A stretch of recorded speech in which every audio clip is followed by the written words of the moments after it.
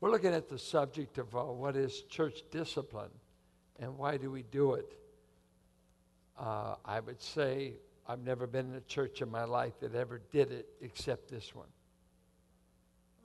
Why, I don't know. You think it wasn't in the Bible. And there's all kinds of bad press for how it gets done, whatever. So I thought, well, let's just look in our Bible and see what it says. Because we're people that say the authority for what we believe and for what we practice is the Bible. Okay? The Reformers call this sola scriptura. We do not bow before tradition, popes, or any councils. The Word of God alone, as Luther could say, my heart is bound to the Word of God. I can bow to nothing else. So now that is quickly evaporating today because churches aren't being run by the Bible. Whatever gets people, whatever's popular, so we do it because this is brutal. This is Salem witch burning, all those kinds of things. So let's look. What is church discipline? Is what we want to look at. Who is the subject of it? Where does it take place? How to do it? When do we do it? And why? Let me read to you here. Church discipline is really, maybe I better say right with these notes, we're a local community of saints that meet in Christ's name, and we pledge ourselves to do the church according to His Word. And so we're trying to follow His Word. Now, what is church discipline? Look at this little qualifier. God's people showing love and care for the sinning child of God who refuses to repent or to be restored to obedience. Does that make sense? It's God's people showing that brother or sister who is not refusing sin. It's one thing. Be sure of this. We don't discipline someone every time they sin, or we'd be in a meeting all the time. Okay? It's for lifestyle, practice, unbroken sin. And I have to say, we don't discipline for a whole lot of sin that ought to be disciplined. You just get away with it. It's called pride, jealousy, envy, a lot of stuff that we never get to see, but you know what goes on in your heart. So we don't get to deal with everything. So we just deal with what God tells us. Let's look at several passages. Look at 1 Corinthians chapter 5, the story of a incestuous brother in the church, obviously sleeping with his stepmother, and it said, it's actually reported that there is sexual immorality among you, and of a kind that is not tolerated even among pagans. For a man has his father's wife, and that's where we assume it's his stepmother. And you are arrogant. Ought you not rather to mourn? Let him who has done this be removed from among you. What did he say do with them? Remove them. Okay? For though absent in body, I am present in spirit, and as if present, I have already pronounced judgment on the one who did such a thing. When you are assembled as a church in the name of the Lord Jesus, and my spirit is present with the power of our Lord Jesus, you are to deliver this man to Satan. Now, they could do that. I don't believe we get to do that. He had apostolic authority. I don't know that I could turn you over to Satan. It's pretty scary if I can. But Paul could. And he's telling them what to do. And he said, I may be absent physically, but I'm casting my vote. I'm turning this guy over to Satan. Scary. For the destruction of the flesh, so that his spirit may be saved in the day of the Lord. Do you think he's saying he is still saved? Yeah, he's putting him out, but his spirit will be saved in the day of the Lord. So he must be a true believer. Huh? I'm not saying he's going to hell. I'm going to turn him over to Satan for Satan to rough him up. Whatever. I want his body to be destroyed some way. That's pretty strong. But ultimately, he'll be saved. Your boasting is not good. Do you not know that a little leaven leavens the whole lump? That's a sin, a little unchecked sin, a little bacteria that goes unchecked. It will permeate the whole. Cleanse out the old leaven, that you may be a new lump as you really are unleavened. For Christ, our Passover, has been sacrificed. Let us therefore celebrate the festival, not with the old leaven, the leaven of malice and evil, but with the unleavened bread of sincerity and truth. I wrote to you in my letter not to associate with sexually immoral people. Therefore, move out of Corinth or the Bay Area. Not at all meaning the sexually immoral of this world, or the greedy and swindlers or idolaters, since then you would need to go out of the world. You can't get away from all these categories of sinners. I'm not telling you don't have anything to do with immoral people, drunkards, sexually immoral. No, you'd have to get out of this world. Well, who are you talking to us about? Listen to what he says. But now I'm writing to you not to associate with anyone who bears the name of brother, professed Christian. They claim to be a brother. If he is guilty of sexual immorality. So we got a brother sleeping with a chick. We got a guy into porno. Got a guy into, and bragging on all of his immoral behavior like no big deal, no one's business. Well, be sure it is no one's business, because once we find out, we got to do something. Do you see what it says? Who bears the name of brother, we must deal with these. For what have I to do with judging outsiders? Man, I don't have time. Is it not those inside the church whom you are to judge? What does that verse say? Aren't we to deal with those inside the church? No, let's just gossip about them. Let's don't mention it. Well, love covers a multitude of sin. It doesn't cover this. You want to do something about this. God judges the outside. Purge the evil person from among you. Keep reading. Watch. When one of you has a grievance against another, does he dare go to the law before the unrighteous instead of the saints? Or do you not know that the saints will judge the world? And if the world is to be judged by you, are you incompetent to try trivial cases? Do you not know that we are to judge angels? This is the saints. Do you see the verse? How much more then matters pertaining to this life? We don't go to Contra Costa Municipal Court to settle sin things in the church. We are able to constitute as much of a court for God as a municipal court. Settle your affairs in the church. Don't let the government get in our business.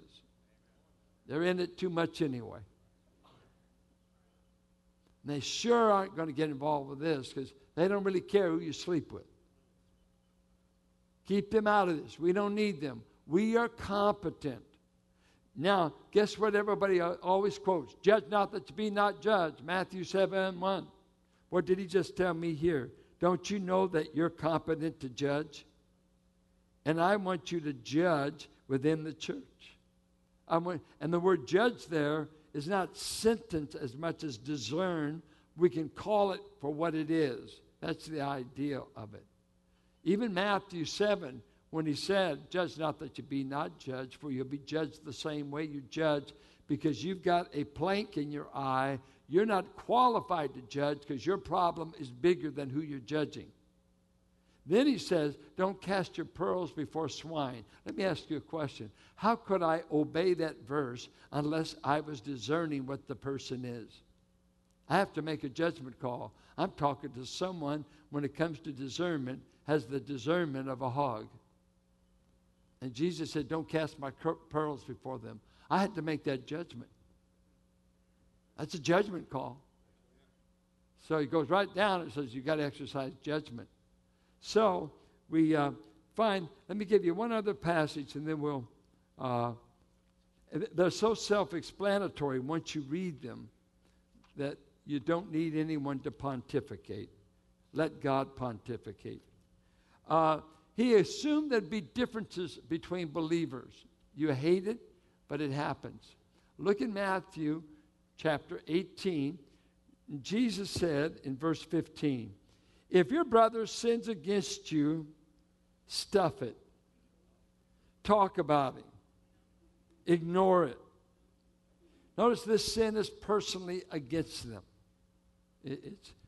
They've done something against me. Go tell the pastor. He's the hit man. No. Go and tell him his fault between you and him alone. If he listens to you, you have gained your brother. End of case. Right there. Isn't that nice? You both have a disagreement. Someone offended you, maybe told a lie on you, whatever. You go to them, you work it out. Hallelujah. Watch those. Second step. But if he does not listen, take one or two others along with you, that every charge may be established by the evidence of 2 or 3 witnesses. So you go with, next time to this brother, but you take at least 2, because in the Old Testament, something was vindicated by 2 witnesses. Take 2 to 3, go, brother, I do have this, I want us to get it right. I brought these brothers for insight, for maybe discernment, help us out, but let's get this settled on the second level. Okay, well, let's see how that goes. If he refuses to listen to them, tell it to the church. Third step, you go to the whole church. You've tried first step, second step, now we're to the third step. We take it to the church. Now watch. If he refuses to tell to the church, and if he refuses to listen even to the church, let him be to you as a Gentile and a tax collector. He consider him outside the fellowship. Truly I say to you, whatever you bind on earth shall be bound in heaven, and whatever you loose on earth shall be loosed in heaven. Again I say to you, if 2 of you agree on earth about anything they ask, it will be done for them by my Father in heaven. For where 2 or 3 are gathered in my name, and we always use this at prayer meetings, don't we? What are they gathered for here? For church discipline. And I commend you for showing up. If any service most folks should stay away with, God is calling them to greener pastures. You come to a hard kind of a service. He said, if 2 of you are willing to obey me and deal with this issue, the Lord Jesus says, I promise I'll be present. If 2 or 3 are gathered in my name, there I will. Did you know what? Christ is in the middle of this meeting tonight. This is his church. We're his members trying to carry out his will. And I'm going to tell you, he loves these young ladies far more than any of us do. He's the one that's paid the price. He did. And so he's watching us to see what attitude we do it in. And so we see here, you've got Galatians 6 that says, if a brother's overcome in a fault, you who are spiritual, restore him. Restoration ought to be going on among us all the time. Because we're always goofing up, sinning, offending, or doing something. So get over it. You've got to be forgiving, seeking forgiveness, seeking reconciliation. It's a part of maintaining a body of believers the size of this church. Any size. Matter of fact, the smaller the church, the more they fight. You get big enough, you can hide, and you get away with murder. Because we don't know what all is going on. Don't really seek to know. Who's subject to church discipline? Well, anyone claiming to be a brother. Okay? Matthew, same thing. If a brother offends you. So we're not going after the unsaved out here. They need the gospel. They need Christ. We don't even bring up sermons on their sin. You shouldn't do this. No, we give them the gospel. Give them Christ. Give them good news. But if it's a brother, 1 Timothy 5 is scary. It tells the elders that if one of us sin, what should we do? Look at 1 Timothy 5. I would think, if anything, as elders ought to be exempt.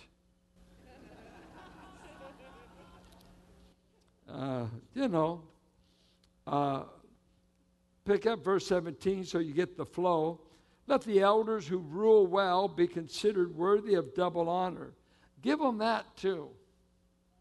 Especially those who labor in preaching and teaching. Really pour it on. For the scripture says, you shall not muzzle an ox when it treads out the grain, and the labor deserves his wages. Do not admit a charge against an elder except on the evidence of 2 or 3 witnesses. Never believe anything against a leader in this church unless you've got 2 to 3 people who say they saw it. Otherwise, you'll be a slanderer. And anybody that kills the reputation of a godly leader are committing murder. And according to the law of Moses, if you accused a man of something that he did not do, you were to receive the sentence he was to be given. If you accused him, let's say, of adultery, and he did not do it, we stone you. What's killed more churches than adultery is slander and gossip and bad-mouthing and talking about this one and that one. Hey, if you do that, God's looking on. And he says, when it comes to leaders, it's risky to lead anything, right? People can accuse you, whether you're a boss with your own company, and accuse. But he said, in the church, don't be listening to accusations against, let's say, our deacons, our elders, those who are in places of leadership. Sunday school teacher, I'm taking it further, but for sure these elders, don't buy that. Did they see it where they were there?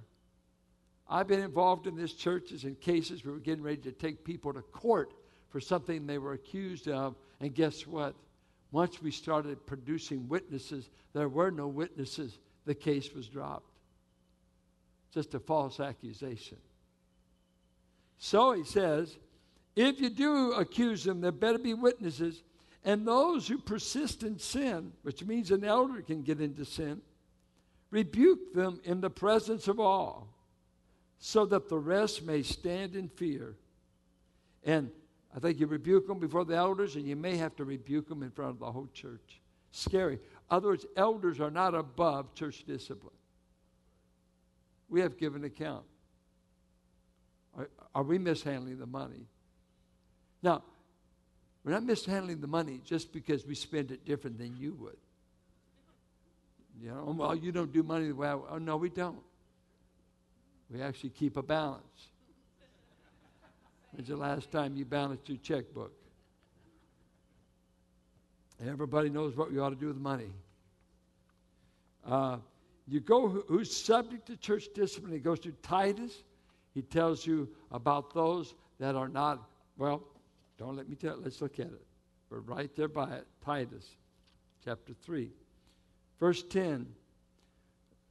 As for a person who stirs up division, after warning him once and then twice, have nothing more to do with him. Knowing that such a person is warped and sinful, he is self-condemned. Look at Romans 16, 17. Romans 16. I didn't write that one down. Look at Romans 16, verse 17. I appeal to you, brothers, to watch out for those who cause divisions and create obstacles contrary to the doctrine that you have been taught, and avoid them.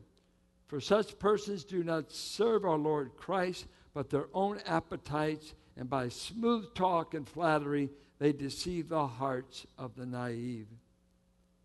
Those who are divisive are to be shut up. They are to submit or to be removed. It's a dangerous thing to mess in the affairs of a local church. We're here for unity. We're here to build up. We don't always agree. Never mind that you ever think that's, but we're not divisive. We're not splitting up the body of Christ. He says in the John passage, if someone comes to you and they're not abiding in the doctrine of Christ, they're not holding the truths about Jesus Christ, and they teach another Christ, a false Christ, have nothing to do with them, and do not welcome them into the assembly. So you have to have doctrinal discernment, don't you? Who do you say Christ is? Well, I think he is a created being. I think he began. Joseph Smith, who do you say he is? Oh, he's the twin brother of Satan. That's what Mormon theology says. No, you can't join this church. Matter of fact, we're going to watch you. We're going to be good to you, but don't try to spread that teaching. See, doctrine, divisiveness, moral behavior. So various church leaders were accountable. We're accountable. Where does the discipline take place? It takes place in the fellowship of the saints. We don't meet over at my house so we can discipline somebody. We try to settle it. Primary process in this church is our elders go after sin issues and try to resolve it, try to get people to come in and solve it on that basis. Let's give an example. You could run scared on this.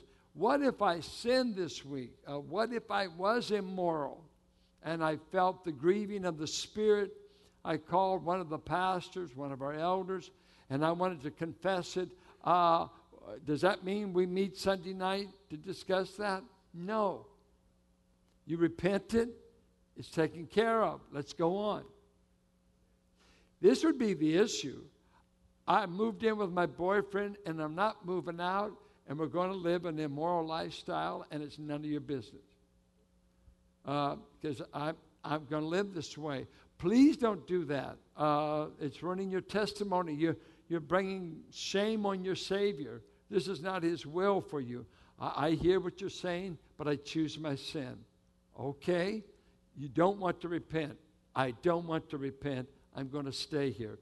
Then we go to the next step, and the elders discuss it, make recommendation, and we come here many times. We don't come here too often, really. But we come here and said, okay, we'll tell the whole church family, you don't want to walk with us anymore. You don't want to honor Christ. And so we'll turn you over to the Father. Okay? I said something this morning you don't want to forget. Church discipline is not Roman Catholic excommunication. Roman Catholics put you out, you're going to hell. We don't have that authority. Only Jesus gives the eternal sentences on people. We're just simply saying, we're putting you out of this fellowship. We can't let you abide on our membership in good standing and with approval. So we're just turning you over to the Lord. Now, how will we treat you in the days to come? Well, we want to be as hateful as we know how to be. We want to be mean to you to show you we love Jesus. And don't ever get hungry because we're not going to feed you because we only feed the saints that are walking right. No. We're not called to be mean. We're not called to do that. We're going to love you any way we can, admonish you when we see you. We're going to spend the rest of our time with you when we see you trying to pull you back. We want you to repent. We want you to come back. Let's keep going here. How should church discipline be done? We looked at Matthew. He gives the 4 steps here. And there's one of our sisters we won't be bringing to you tonight because some of the elders mentioned we didn't do this step. We didn't do that step. So we said, well, wait. We'll give her more time. We got to send some more letters, make some more contacts, because we're not trying to frame anybody. We want to give them all the opportunity possible to repent and to get right. So we don't want to rush to judgment. Then, how should we do this discipline? As I talked with the elders yesterday, that verse 2 of chapter 5 is the thing. He said, you've become proud and arrogant about this sinning brother, and you're looking the other way. Why didn't you grieve? Why didn't you mourn? They didn't care. That's why they didn't mourn. They didn't care. They were proud of their church. They were kind of like, what was it, Sardis? You got a name that you're alive, but you're dead. Hey, it might hurt our church if we discipline on Sunday night. That's pride. That's pride. I don't want anyone to know our church does this. Why not? Jesus' church does it. I don't know about yours. If Jesus was here, we got to ask ourselves, would he do what we're going to do? And if you separate Jesus from his word, you don't know what he would do. Jesus has told us what he wants us to do in his word, right? Amen. He said we are to do this in Galatians. Here's the scary thing, with meekness, considering ourselves lest we too be tempted. I find this process rekindles the fear of God in me, which we desperately need in this day. Church has become so cheap, nobody fears God. I'll do as I please, and it's none of your business. There's not even a sense of community. That's why people aren't joining churches. They don't want the church in their business. Is that what we'd say? It's none of your business way I live. And so people are getting into all kinds of trouble. I heard a lecture describing Martin Luther King. And they said that when ethics started eroding at Wall Street, they didn't mind the 60s burning a bra and sleeping with whoever and blowing your mind on drugs. But what killed men in the United States is it was moving up into the business realm so that there was no more absolutes how we do business. You can cheat, you can do this or that. See, if you were in India, when I was in India, Sequant Bhatia tells me something like this. We fight real strong to protect the purity of our daughters. But in business, it's assumed a businessman keeps 5 sets of books. And we think you're a fool in the West to believe us. He said, we got a set we keep for ourselves. We got a set we keep for the shareholders. We got a set we keep for in-house stuff, a set for the government. He said, it's assumed you got to cheat to stay in business. And it's an assumed ethic that no one's bothered by. But don't mess with our girls. Well, a sociologist out of Virginia University, all of a sudden Martin Luther King became the subject of courage. And where did he get that backbone to stand up and risk his life in the civil rights movement? And this sociologist's study was interesting, whether you like King or not. This is what he came up with. That when King was a boy growing up in Birmingham, and in that era, 40s and 50s, everybody knew your business. I think of Linda Patterson. George used to tell me he grew up in Houston, and he couldn't misbehave for 5 blocks anyway from where they lived without one of the mamas calling his mother. Anybody remember those days? I'm going to tell your mama. I'm going to tell you. What? Now, guess what? With our culture, we've moved away from everybody that knows us. I'm moving to New York. Nobody knows me there. And so as you keep breaking up community and people going away, and they said of Martin Luther, here he had his mom and daddy in Birmingham, have the neighbors. If you went to the store and misbehaved, the store owner knew your dad. That's why they've done business all these years. Do you know anybody at Lucky's? I just know they're kind of sloppy. I don't know anybody down there. But if I was doing business with my store clerk that knew my dad and my mom, I'd have a lot more patience. Because you can tell them off and nobody will know about it. And see, society-wise, we've been broken up so much, there's nobody in our lives that care. None of your business. None of your business. Well, and now you're in trouble. Nobody speaks to your behavior, your attitude, your choices, to pick you up, to tell you that's not the way your dad would have done it. That's not the way your mom would. You raised different, boy. You know better than that. Straighten out. But you move away. Nobody knows, and so nobody cares. And especially men in our culture are lonely lone rangers that nobody seems to ask them anything about what they do, and they do some foolish things. We need people in our life that make a difference. And the local church, what a great community to help you know God. You can't know God ultimately as he should be known without community.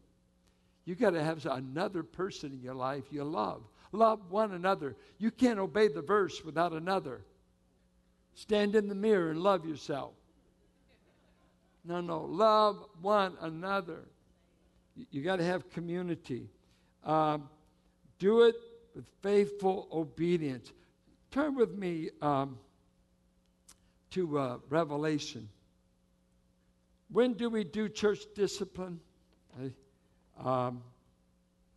We do it when things that fit 1 Corinthians description, unrepentant sin, not turn back. But why do we do it is what I would touch. Jesus Christ warned the churches of Asia Minor that if they ignored sin and would not deal with it as he instructed, then he would remove them. In obedience to the Lord and in the fear of the Lord, we seek to restore sinning saints. Those saints who refuse to be restored by repentance are to be removed in love and in reverence for Jesus Christ, the head of the church. Obey Christ or be removed. Look at chapter 2 of Revelation. Verse 5.